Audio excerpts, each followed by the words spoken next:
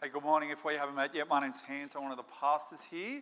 It's great to see you here and great to finish up looking at the book of Exodus. We've been a bit under 4 months in this great book, and so I'm going to pray that we finish well, and the things that God has shown us will not just be something we leave behind, but will go with us into the future and help us to live our life for Jesus. So I'm going to pray that, and we'll jump in. Let's pray. Father God, thank you for the book of Exodus. We thank you that the picture we get of you is not a picture that is always comfortable, but it's challenging, it's big, it's raw, and yet we see a gracious God who loves to forgive, to save. And so, Lord, I do pray that as we finish up this time in the book of Exodus, that you give us once again a great picture of you that will stir our affections for you, so that we would love you more and be the kind of people that you want us to be because of what Jesus has done for us. We pray this in Jesus' name. Amen. About 6 or so weeks before my wedding, I remember talking to 2 different guys within 5 minutes. Both were married, both were Christian guys, and I remember talking to them both, and I said, so what changes when you get married? And it was interesting, the first one said, well, not all that much. I mean, you start living together, you share some bank accounts, but you still do your own thing, blah, blah, blah. And he said, my life hasn't changed all that much. And then I went to the second one, and I asked him, I said, I'm getting married 6 weeks or something like that. What is going to change in my life? And he said, everything. Everything. You thought you knew how to live your life. You don't. That's why you're getting married, right? And he said that getting married is like joining the army, right? He goes, you get a new haircut, new wardrobe, and all questions are answered on a need-to-know basis. Everything changes. Now, I want to ask you this question. When you come into a relationship with Jesus, when you come into a relationship with a God that has saved you, what changes? See, for some of us, we go, well, I've got a relationship with God, but really nothing has changed, right? I'm kind of the same person. But then for others of us, we would say, well, everything changes. Everything in my life changes because of my relationship with Jesus. But what does the Bible say? Or what does the Bible say should happen? So we're going to look at the last few chapters in the book of Exodus. And what's really interesting is that we're going to see a people that have been saved from their own sin. Yes, they've been saved from slavery in Egypt. The first 19 chapters of the book of Exodus talk about that. But just a few chapters before this, we saw them worship a golden calf instead of worshipping the God of the Bible.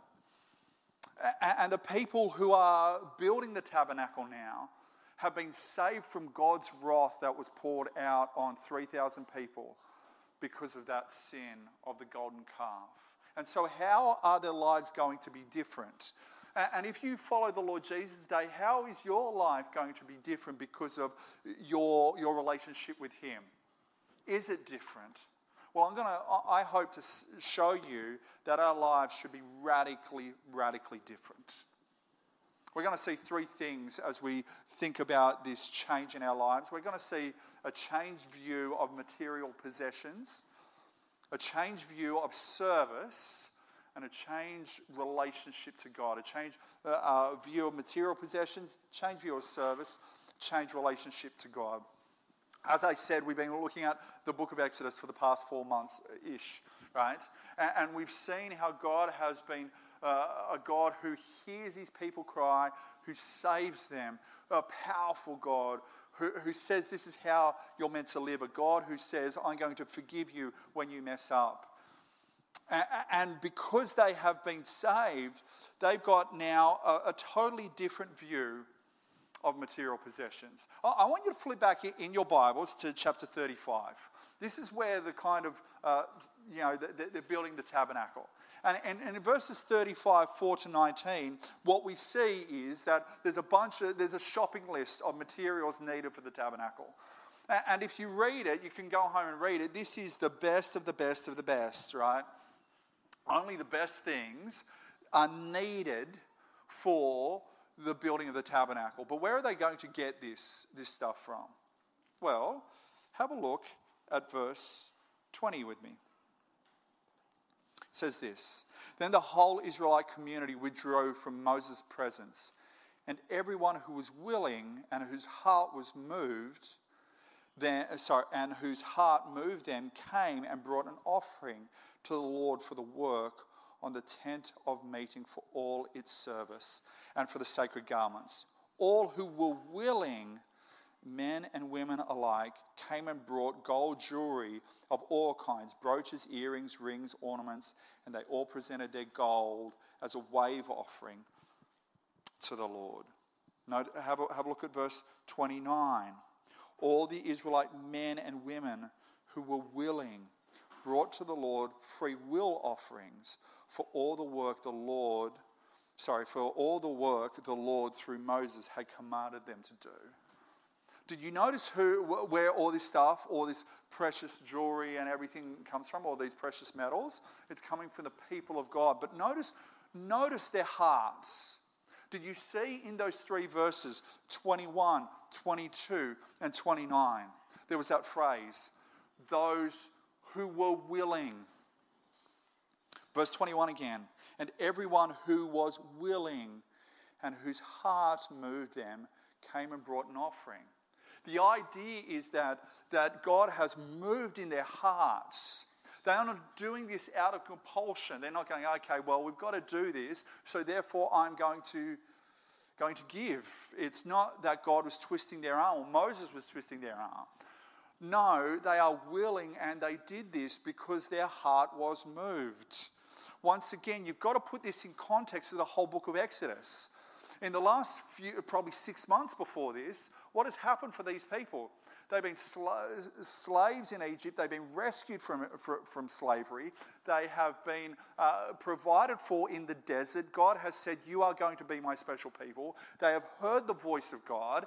And then, even though they committed idolatry, God was gracious to them. And so, when God says, we need this stuff, their hearts are moved. They see that their salvation is the most precious thing they have. And they give.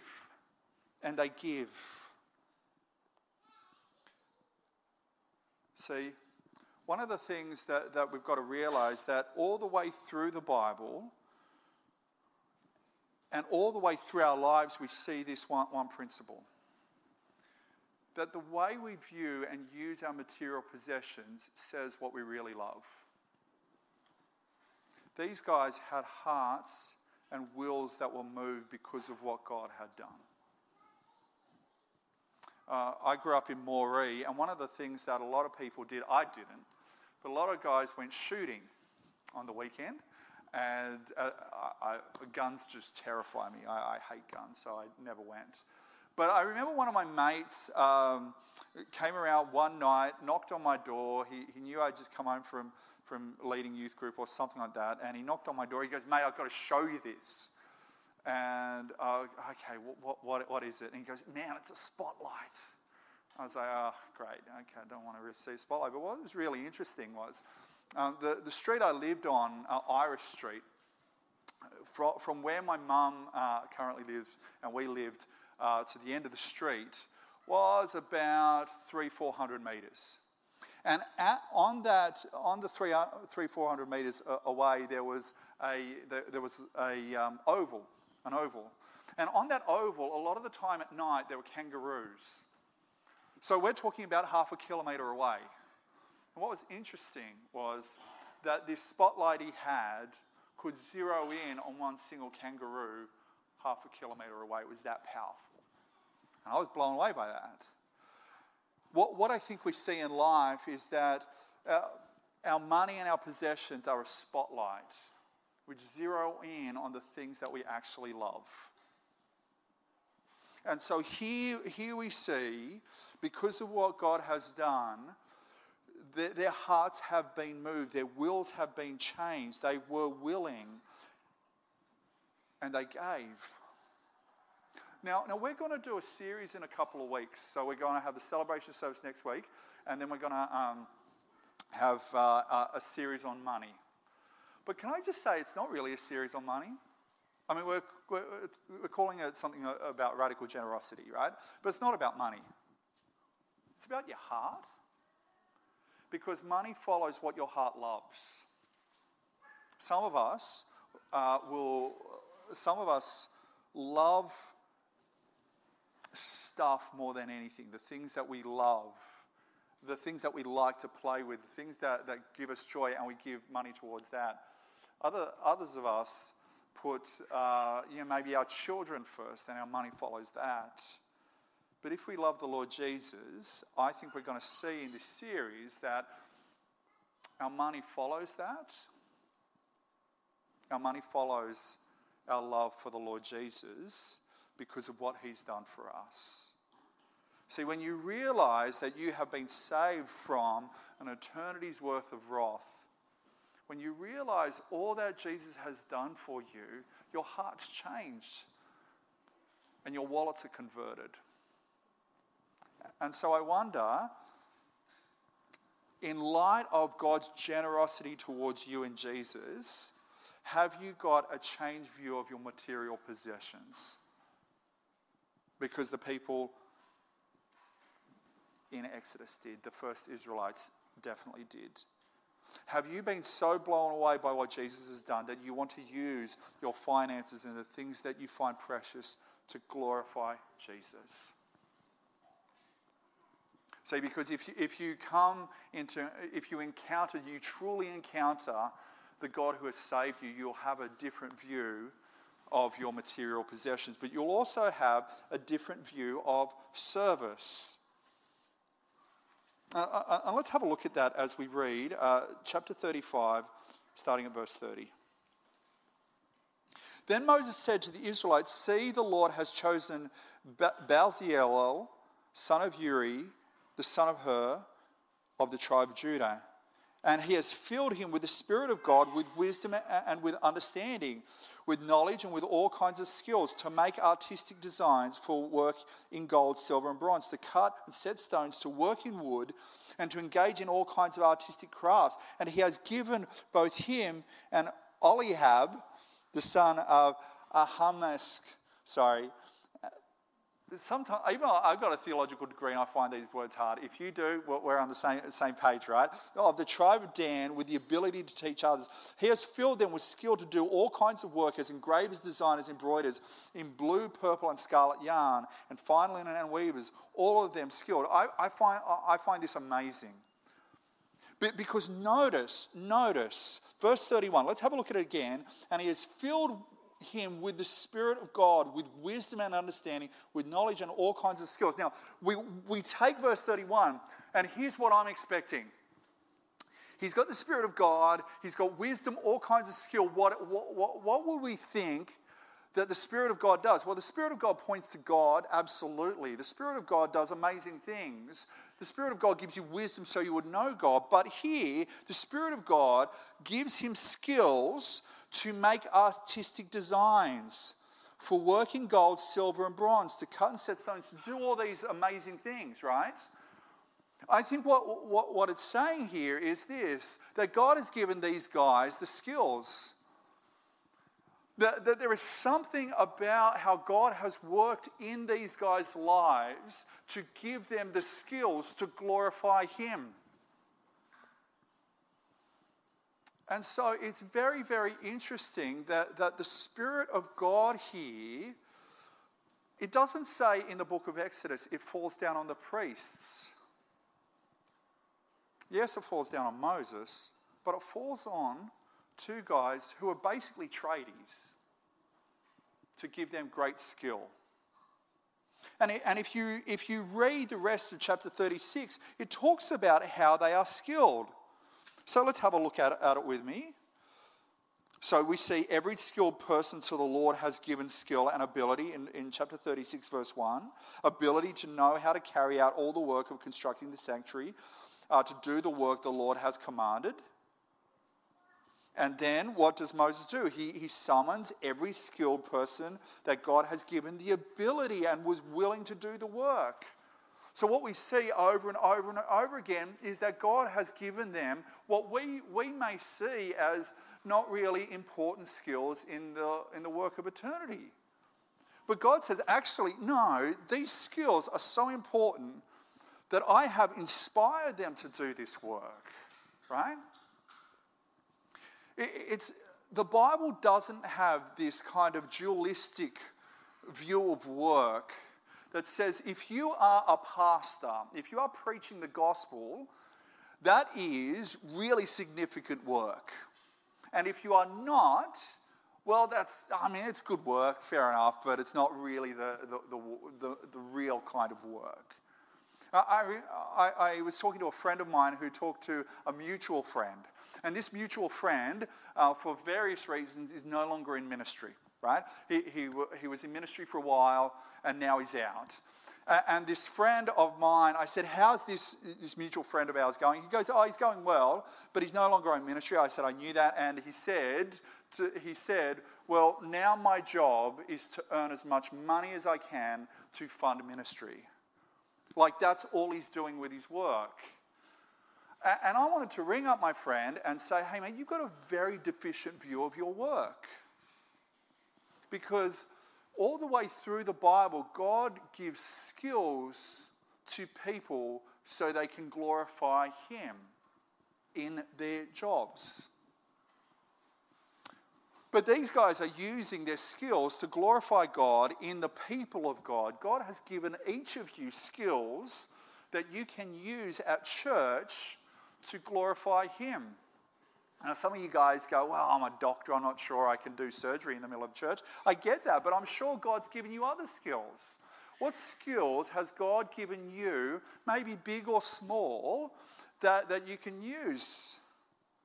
I'll give you kind of a silly example. We would love people to actually make coffee for us. Now, I don't like coffee because I'm a Christian. But I'm joking, if you like coffee, that's okay. But we need people who would love to actually make coffees for each other or coffees for people at church. If you've got those skills, that's a good thing. God might have given you a gift there so you can serve others. But even think about your secular work. God has given you those skills to glorify Him. So, see, God is doing different things through different kinds of work, right? You think about Moses with maybe the gifts of leadership or maybe even the gifts of speaking, even though he didn't think he was a great speaker. I think in the end he was, right? God uses that to lead His people, right? But God gives these guys gifts to set up the tabernacle so people can worship God. And I wonder why God has given you the skills that you do. See, God is achieving different things through your work that you may not know. Some of you guys are doctors or lawyers or maybe policemen or women or that kind of thing. What are you doing? Well, aren't you working in your work in a way that kind of brings order from the disordered, sinful world that we live in? If you're a lawyer, aren't you trying to bring justice or make sure that justice is done? If you're a policeman or a woman or you're in the army or something like that, aren't you trying to bring about order in this world, in this sinful world, and make sure that justice is done? Or if you're a doctor, we're sick, aren't we, because of the fall, because of sin. And there's a sense in which whether you are doing surgery or working on a tooth decay, that wasn't meant to be part of the created order. And therefore, what are you doing? You are using your skills to bring about some kind of order that Jesus is ultimately going to bring when He comes back. Or maybe you go, well, Hans, I'm only an accountant. But aren't you once again helping people organise their money? Aren't you creating systems and structures to do that? So, see, no matter what your job is, God is actually achieving something through it that you may not know. Martin Luther said, how does God milk the cows? He does it through people who go out and milk cows. That's how he achieves that. And so, if you are frustrated in your work, first of all, you've got to realize that God has given you skills and abilities to serve him. But second of all, you've got to figure out, how does the outcomes of my job fit in with God's created order and what God is trying to do in this world? Because not only is God trying to bring people to know him, that is his ultimate goal, but he's also trying to make sure the world is an orderly place and people are served. And so, how is God working through you to either tend his creation or to actually fight against the effects of the fall? God is doing one of those in all of our jobs.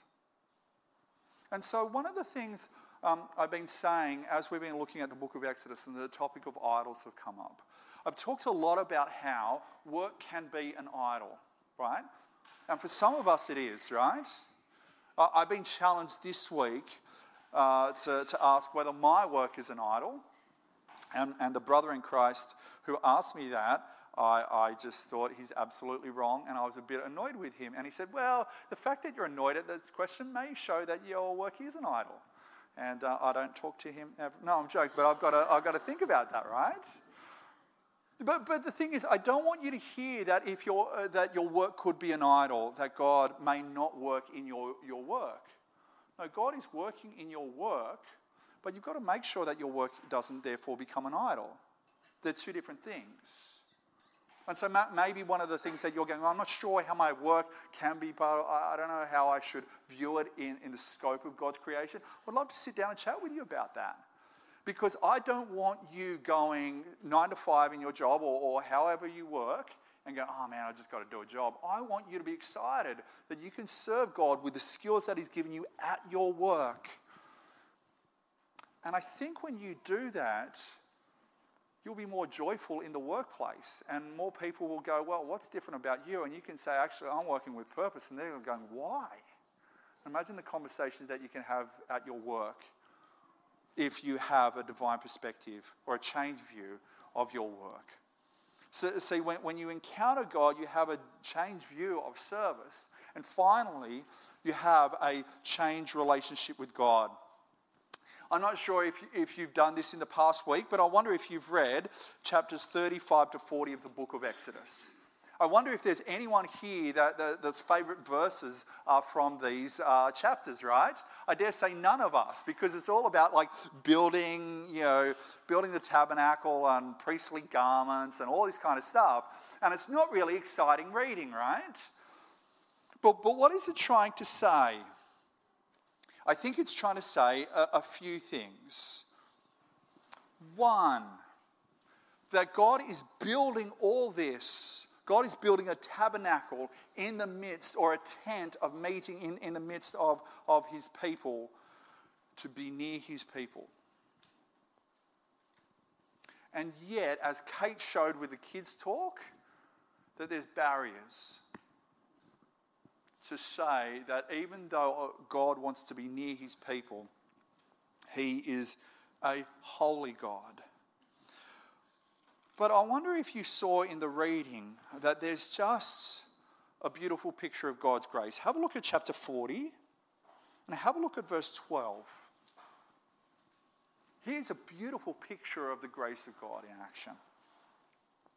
Bring Aaron and his sons to the entrance of the tent of meeting and wash them with water. Then dress Aaron in the sacred garments, anoint him and consecrate him, so that he may serve me as priests. Bring his sons and dress them in tunics. Anoint them just as you anointed their fathers, so that they may serve me as priests. Their anointing will be to a priesthood that will continue throughout their generations. Moses did everything just as the Lord commanded. Now remember what Aaron did. He was the dude that when the Israelites pressed him to make a golden calf, he's like, okay, I'll do it, right? And remember what he said a few weeks ago when we looked at it? When Moses goes, hey dude, what did you do? And he's like, oh man, what I did is, they gave me all this gold, I threw it in the fire, and I'll pop this calf, right? And you go, how stupid are you making such a dumb excuse? And yet here, God in his grace has so dealt with Aaron's sin that now Aaron is able to serve God as a priest. Now, I don't know about you, but I find that super encouraging, because Satan has a way of making me remember all my sin. And saying, hey, Hans, because of all this sin, therefore you shouldn't be this. And yet, God is a God who forgives sinful people and puts them in places where they can serve him. And so maybe you're here and you're going, well, Hans, I would love to serve God in church, but I've just done all this stuff. I'm not the kind of Christian that I want to be. Guess what? God loves to work through forgiven, sinful people, because we're all that. And so please, if Satan is whispering in your ear and going, hey man, you've really messed up, you've got to say back to him, yeah, but I've never made a golden calf. And God forgave Aaron and put him in the priesthood, so therefore I can serve too. God loves to be gracious to sinful people who have blown it. And God loves to work through sinful people who have blown it, just like Aaron, just like you, just like me. But did you also notice that Moses, in the end, can't get near to God? Have a look at verse 34 of chapter 40. Then the cloud covered the tent of meeting, and the glory of the Lord filled the tabernacle. Moses could not enter the tent of meeting because the cloud had settled on it, and the glory of the Lord filled the tabernacle. So here is God in all his glory, and Moses, who has seen God face to face, can't get near. And so there's a sense in which this is this kind of leaves the book of Exodus on a bit of a downer. Because God is there in their midst, and yet Moses can't even get near him. We are expecting something greater than that, and yet we do have something greater than that. In John chapter 1, verse 14. Flip over to it with me. John chapter 1, verse 14. Here we see John talking about the Word who was Jesus. The Word who was God before the creation of the world. Have a look at verse 1 with me before we get to verse 14. In the beginning was the Word, and the Word was with God, and the Word was God. So this Word is God. But have a look at verse 14.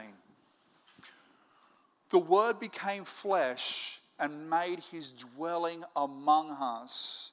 We have seen his glory, the glory of the one and only Son who came from the Father, full of grace and truth. Did you notice that? See that word, or those words, made his dwelling among us? The literal Greek is tabernacled among us. John is trying to say, hey, remember the book of Exodus? Remember where there was where God had tabernacled among them, but they couldn't get near because of his glory. Here in Jesus, God has come near. And notice, the glory in Exodus was the thing that kind of presented a barrier between Moses and God. Here, we have seen his glory, the glory of the one and only Son. See, God decided to become human to reveal fully who he was. And so the end of the book of Exodus is kind of like a preview of something far better. I remember taking my daughter Emma to the movies for the first time, and I didn't tell her what movie we were going to see. We went and saw some kind of movie with penguins from Madagascar or something like that. It wasn't that good, but anyway.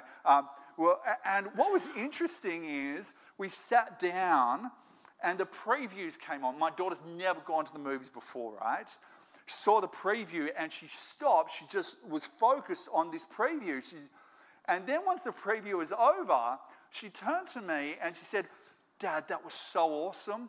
And then she got her stuff as if to go out. I said, no. That's not the real thing. This is a preview of what is to come. And the book of Exodus ends with a preview of what is to come. That God is not just going to be behind a bunch of curtains in a tent. He's going to become a person and reveal himself. And he's going to die for his people like Aaron, and for people like you, and for people like me. But it even gets better than that. In 1 Corinthians 6, we are called, those of us who follow the Lord Jesus, are called temples of the Holy Spirit. That is, in the book of Exodus, God dwelt in a tent. You couldn't get near him. In the person of Jesus, God reveals himself and becomes human.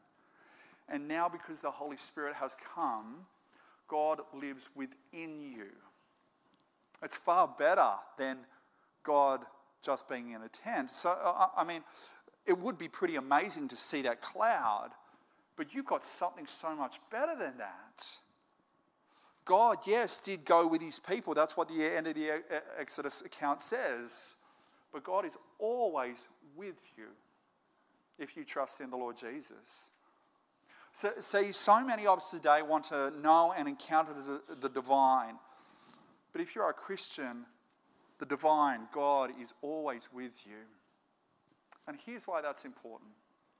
Some of us here are going through really, really, really hard times. Some of us here in the last week, the last months, the last few years have had our lives ripped apart. Some of us here are beset with sins that for years, maybe decades, that we haven't been able to throw off. And yet, if you are struggling in those areas, God is still with you. He is still empowering you. He hasn't forsaken you or forgotten you. He is the God who came down to save his people in the book of Exodus. Save his people from the might of Egypt. He's the God who defeated the Egyptians. He is the God who parted the Red Sea. He is the God who gave his people food and drink in the desert. He's the God who gave them a covenant, an agreement. They're meant to live that way. He's the God who said, even though you committed idolatry, I'm going to forgive you. He is the God who says, I'm going to set up this tabernacle so I can be near you in your midst. He is the God who came down in the person and the work of the Lord Jesus, and he's the God who, through the Holy Spirit, is living within you, empowering you to live for him. He is your God. And so as we finish up the book of Exodus, remember that this is not some God that is watching us from a distance. This is not some God who we're wondering, is he for us? No, this is a God who has shown he is for us by becoming human, by tabernacling amongst us. This is the God who has shown he is for us by dying for us on the cross. This is the God who has shown he is for us by sending us his Spirit so that he is always with us. That is the God of the book of Exodus. That is the God of the Bible. That is the God we serve. Let's pray. Father God, I thank you for the book of Exodus. Thank you that you are the same God those 3,000 odd years ago as today. Lord, help us to take our material possessions, our work, our skills that you've given us both to glorify you. Help us to remember that you are always with us, that you, by your grace and forgiveness, is always with us. I pray for those of us here, for various reasons, that just feel like you're far away. Lord, may us who are feeling that, may we preach what we've heard to our hearts. And may our hearts change. May our minds and wills change. May we be encouraged that you are always with us. You are always for us. You are always gracious to us. And we thank you for that. In Jesus' name, amen.